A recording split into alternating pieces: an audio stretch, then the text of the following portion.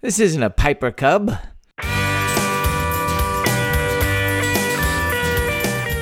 Howdy, you're listening to Come and Take It, a talk show about Texas by Texans, where three friends born and raised in the Lone Star State share our views on the history, culture, and just what it means to be Texan.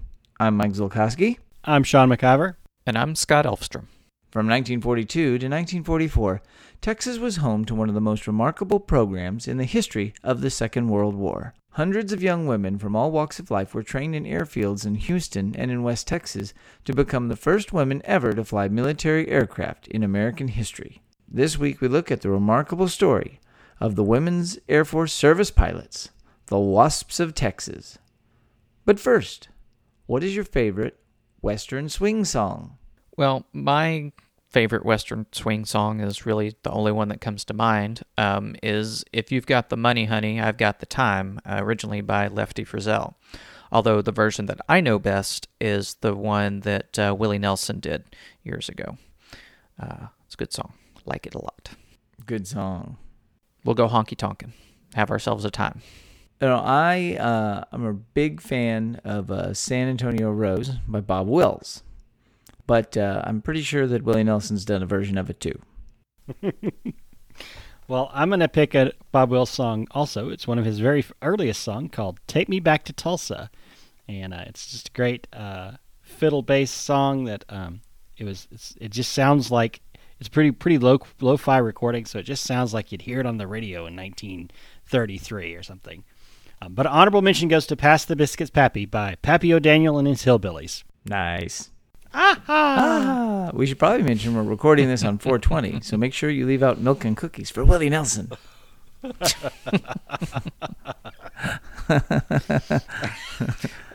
In December 1942, a new class of pilot trainees arrived at a dusty Army Air Force training airfield in the tiny West Texas town of Sweetwater. This wasn't a particularly remarkable occurrence in Texas, or really anywhere in the United States. America was at war, and the nation had mobilized to wage that war in a way not seen in its entire history. Millions of young men were being trained at that very minute all over the country. So this group of young pilots stepping onto a Texas airfield shouldn't have raised too many eyebrows. But the eyebrows were raised in every way because all the pilots were young women, and they were the first of nearly 1,800 young women who would pass through Sweetwater's Avenger Field, all bound for service as Women's Air Force Service Pilots, America's first women military aviators. The origins of the WASPs, as the Women's Air Force Service Pilots were called, stretches back to the very early days of World War II, when it was just still a purely European affair. On September 2nd, 1939, the day after the war began, famed female aviator Jacqueline Cochran, a friend and colleague of Amelia Earhart, wrote a letter to First Lady Eleanor Roosevelt. Her letter laid out the convincing argument that women pilots could handle almost any non-combat flying job, freeing up male pilots for combat duty on the front lines. The First Lady was intrigued, and several years later, when America was in the war, she wrote in her national newspaper column, My Day, "We're in a war, and we need to fight it with all of our ability and every weapon possible. Women pilots, in this particular case, are a weapon waiting to be used." Cochran spent the next 2 years advocating for a separate women's Air Corps, with a woman commander in charge, and while she did generate interest in the concept, little heed was paid to her ideas by the military itself. Besides, America wasn't at war, so there was no need to worry, right? In 1940, Cochran herself went to England to volunteer to fly with the Air Transport Auxiliary, a civilian service that flew aircraft in non-combat roles, and, as Cochran had urged in the U.S., used women pilots. At around the same time, another woman pilot, Nancy Harkness Love, who herself had been the youngest woman in the U.S. to earn a private pilot's license, wrote a letter to the commander of the U.S. Army Air Force Air Transport Command, General Robert Olds. She was pushing for qualified women pilots to serve in the Army Air Force in some way. There were dozens, maybe even hundreds of women across the country who, inspired by Amelia Earhart, Jackie Cochran, Bessie Smith, and others, were learning to fly. It would be a waste not to utilize their skills and their desire to serve their country. Again, while there was a continued discussion about the idea, most Air Force officers were in agreement that women just could not fly complicated military aircraft. By 1942, though, those thoughts began to change. We often forget that those first months for America in the war were pretty disastrous. After the surprise of Pearl Harbor, American forces reeled from defeat after defeat in the Pacific against the Japanese onslaught. This was matched by horrendous losses against the German U-boats in the Atlantic. Further, America had to transform itself to get into the war, retooling the economy towards the war effort and shifting the bulk of the male war force out of jobs and into uniform. Women stepped into those jobs in unprecedented numbers in American history, doing their part for their country. With the losses in the early days of the war, there was a major need for every possible able-bodied American male to be available to fight on the front lines, and this included pilots. Suddenly, the idea that Cochrane and Love had each proposed wasn't such a bad one. America needed pilots flying strikes from carriers, shooting down Zeros, braving the flak over Germany, and dropping depth charges on U-boats, not flying aircraft from factories to the airfields or hauling supplies and passengers from point A to point B. It was the same argument that was made by the Women's Army Corps founder Oveta Culp-Hobby. Let the women serve their country behind the lines so that men can serve on them. In mid-1942, General Hap Arnold, commander of the Army Air Force, agreed to both Love's proposal for a civilian ferrying service, the Women's Auxiliary Ferrying Squadron, and to Cochrane's Women's Flying Training Detachment. For nearly a year, the two programs operated independently of each other until Cochrane was able to use her connections to get the programs merged into the Women's Air Force Service Pilots, the WASPs. Initially, Love's WAFS was made up of experienced women pilots who had over 500 hours of flight time. They operated out of Delaware and exclusively ferried aircraft from factories to military air bases. Cochrane's plans for the WTFD was much more ambitious. She wanted women pilots not just to ferry aircraft, but to be involved in transport, training, and other non-combat operations. She also intended her girls to receive strict military training, as she saw her pilots as a military unit just as much as their male equivalents. They were required to complete the same primary, basic, and advanced training courses as male Army Corps pilots, and many of them went on to specialized flight training. Cochrane's first group of trainees began training in Houston at Municipal Airport and later at Howard Hughes Airfield, which today is Hobby Airport. They didn't have uniforms and had to find their own lodging. The first group also had minimal medical care, no life insurance, crash truck, or fire truck, and the ambulance was loaned from the Ellington Army Airfield, along with They also had to deal with insufficient administrative staff and a hodgepodge of aircraft, which was 23 different types, for training. The first class also had to contend with foggy and wet Houston weather, which delayed their flight time, and they actually didn't end up graduating until April 1943. By this time, though, Cochrane had had enough of Houston and moved the second and all subsequent classes out west to the drier climate of Sweetwater and its Avenger Field. From December 1942 until December 1944, 18 classes of women pilots passed through Avenger Field in monthly intervals. Of the 25,000 women who applied for flight training, 1,830 were accepted, and of those, 1,074 received their wings. Training for women pilots paralleled but did not duplicate that given to the men. Because most of the women were expected to go into ferrying, or just moving aircraft around, emphasis was placed on cross-country flying. Gunnery and formation flight training were omitted. Life was hard for the young women, but they made the best of their time. There were no uniforms or flight suits for the trainees, so they were issued surplus mechanics jumpsuits instead. The girls called these zoot suits as they were made for much larger men and had to be cinched up with belts and ropes. Being West Texas, naturally, it was hot in the summer. The WASP trainees said that it was often cooler to put their beds outside the barracks when they slept at night, rather than try to sleep indoors. The barracks themselves were 6 to a room and only 1 bathroom for every 12 girls. They worked 12 hours a day at the airfield, doing exercises, taking classes, and flying in the afternoon. There was very little downtime in the program, and the girls mostly stayed on base. Still, nearly every woman who passed through Avenger Field would later say that their time there was their most cherished of their life. For the WASPs who graduated, they were assigned to air bases across the country to ferry planes from points of embarkation. They towed targets, served as flight instructors, flew supplies and transports, dropped paratroopers in training, flew radio-controlled planes, and were even test pilots. In the end, they flew over 60 million miles in every military aircraft that was part of the Army Air Corps arsenal, including the mighty B-29, as well as the first American jet aircraft. In the course of the program, 38 of these brave women were killed in accidents in the service of their country. They did so with no rank, no insurance, and were only paid 65% of what male pilots earned. Throughout the program, Cochrane and Love lobbied to have the WASP militarized as a complement to the Women's Army Corps, so that the pilots would have rank and benefits as well as recognition for their accomplishments. They were supported by General Arnold, who was keenly aware and appreciative of the value of the program. However, congressional approval was required to militarize the WASPs. On June 21, 1944, the House bill to give the WASP military status was narrowly defeated. Civilian male pilots had lobbied against the bill, apparently reacting to the closure of some civilian flight training schools and the termination of 2 male pilot training commissioning programs. The House Committee on the Civil Service reported on June 5, 1944, that it considered the WASP program unnecessary, unjustifiably expensive, and recommended that the recruiting and training of inexperienced women pilots be halted. As a result, Arnold ordered that the WASP program be disbanded by December 20, 1944. On December 7, 1944, the third anniversary of Pearl Harbor, Arnold spoke at Avenger Field saying, quote, "The WASP has completed its mission. Their job has been successful, but as is usual in war, the cost has been heavy.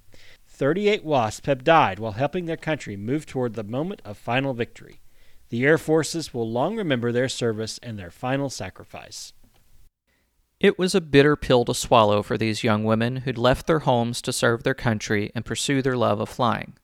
All the women were discharged, but because they'd not been officially part of the military, they did not qualify for any military benefits. To make matters worse, all records of the WASP program were classified and sealed for 35 years. The WASPs returned to their lives, though many of them kept flying as civilians or were otherwise involved in the aviation industry, but they quietly faded into history. They were little remembered except by a few who might have seen a newsreel or read an article about them in Life magazine. However, all that would change in the mid-1970s when the Air Force announced that it would, for the first time in history, permit women pilots to fly military aircraft. This announcement reverberated with the surviving WASP veterans and caused them to mobilize and finally get the recognition that they deserved. In 1977, with the support of prominent veterans of World War II, including Arizona Senator Barry Goldwater, who had served with WASP during the war, Congress finally passed legislation that recognized that the women who served as WASPs were indeed veterans. The GI Bill Improvement Act of 1977, signed by President Jimmy Carter, granted the WASP Corps full military status, granting them full military benefits and rank. Further, all records of the WASP service were declassified, and the Air Force recognized them as America's first women pilots to fly military aircraft. In the years since, there have been books written and documentaries made about the women of Avenger Field, and more honors have been given to the survivors. In 1984, all WASP members were granted World War II victory medals, and in 2009, President Barack Obama and Congress awarded the WASP Corps the Congressional Gold Medal for their service. Today, their oral histories have been recorded for all time, preserved at the National WASP World War II Museum in Sweetwater, and every year many of the surviving WASPs gather there to reconnect and remember their days at Avenger Field. So I love this story for a couple of reasons. Number one, because I was actually born in Sweetwater, and I had you don't even know what hospital you were born in. I was just a baby, but over the years, I don't know what hospital I was born in, but I do know where Avenger Field is because there's a sign when we drive through Sweetwater to see my grandmother. There is a sign that said Avenger Field in the World War II WASP Museum, and I'd looked up and found information about them. But also recently on KERA, the local PBS station, there was a documentary, a show called Nowhere But Texas, and this was one of the stories covered, was talking to the ladies who still volunteer at the museum and still speak about their time as members of the WASP, Women's Army Service Pilot, Women's Air Force Service Pilot group. It's a great story, and it is remarkable the sacrifices that people made, the greatest generation made during the war, but that these women made for little recognition, no recognition at the time. Yeah, I think that's probably the most striking thing for me is there's so many other areas that we knew about, that women helped out with during the war that they did. But the fact that this was so unknown that when the Army made an announcement in the 70s that, oh, we're going to let women fly military aircraft for the first time, it was like, wait a minute, no, we did this during World War II. This isn't new. Yeah, we did that. It's like, did it. Yeah, I mean, that blows my mind that was, I mean, why would that be classified? I don't understand that. So there's some funny stories. There's some really good stories that these women have told in their oral histories. One of them was there's a bomber during World War II called the B-26 Marauder, and it was called the Flying Prostitute because it was pretty and fast and had no visible means of support. It had really short wings, and it had a reputation as a widowmaker. And at one point, the combat pilots refused to fly it. And Hap Arnold was such a supporter of the Wasp that he put these Wasp pilots in this plane for a demonstration. Put them in this plane and said, go fly it and show them that you can fly it on one engine, that you can land it, that you can do everything you want with it, and it's perfectly safe. And they did, and they flew it. And the lady talking about it said, the men wouldn't fly this airplane, but we showed them that, we could fly it. There was nothing wrong with the airplane. Well, it's interesting too. It's like, yet another pioneering thing that happens in Texas, and a pioneering, military aviation thing that happens in Texas. So just go to show folks, everything great happens in Texas. Well, really, like what, it seems, I'm sure there's maybe some young listeners out there or people younger folks that we talk to, and it should be like, this must feel a million miles away to be like, oh, there's no way a woman could fly an airplane. A military airplane is too complicated. I mean, it's too complicated. Yes. Yeah. This isn't a Piper Cub. Yeah. I mean, there was a couple of hundred of them who were actually qualified to fly the fighter planes. That they flew the fighter planes. There were men that couldn't qualify to fly the P-51 Mustang, but there was a couple of hundred of these women who were qualified to fly the P-51 Mustang. They flew, the first American military jet aircraft. And so, I mean, they did everything that the men could do. The only thing they didn't do was drop bombs and shoot bullets. Yeah, and the only other thing they didn't do was get the credit or benefits that they should have. That's even worse to me. It's like, okay, don't recognize them, don't make a big deal out of it, but support them after the fact. That bothers me. Yeah.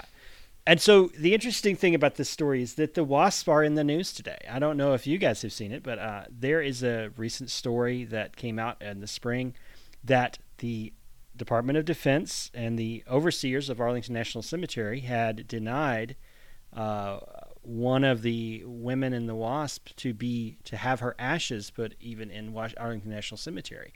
That these women that were in the Wasp group are being passed over for consideration to be buried or interred otherwise in Arlington National Cemetery in favor of people in the quote unquote actual services. And this actually went to Congress. There was testimony. It was very emotional. The House of Representatives voted unanimously to pass a bill to entitle these women to be buried in Arlington National Cemetery. It needs to go to the Senate to be passed, and the president has indicated that he would sign this bill if it comes before him. So you can actually help support the WASP by writing your senator and telling them, please vote for this bill, please push for this bill to be passed to go to the president, so that these women can be honored just like any other World War II veteran would be. Well, that's incredible. Well, they deserve it. They earned it. Very much so. It was a dangerous job. And a special time for America. But, wow, that's a cool story. Yep.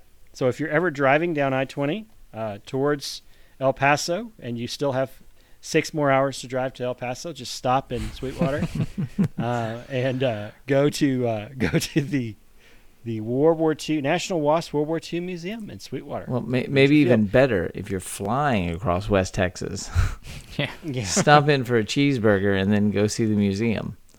So we are going to be placing on our website several YouTube videos with some documentaries about the women, as well as some of their own oral history of being in the WASP group and their experiences during the war. Very cool. And if you know a WASP or you have some connection to the WASPs, drop us a line. That wraps things up for today. You can find notes and links from today's show at brainstable.com. We'd love to hear from you, so like and share us on Facebook, follow the show on Twitter at Texas Podcast, or go to Brainstable and leave us some feedback. You can find our show and many other great history podcasts at historypodcasters.com. And why not follow us individually too? I'm on Twitter at Mr. Java.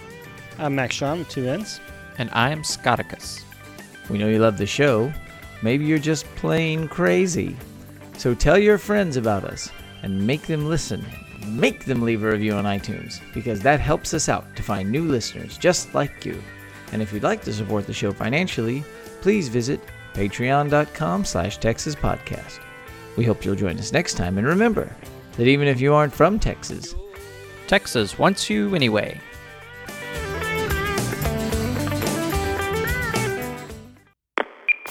Thank you.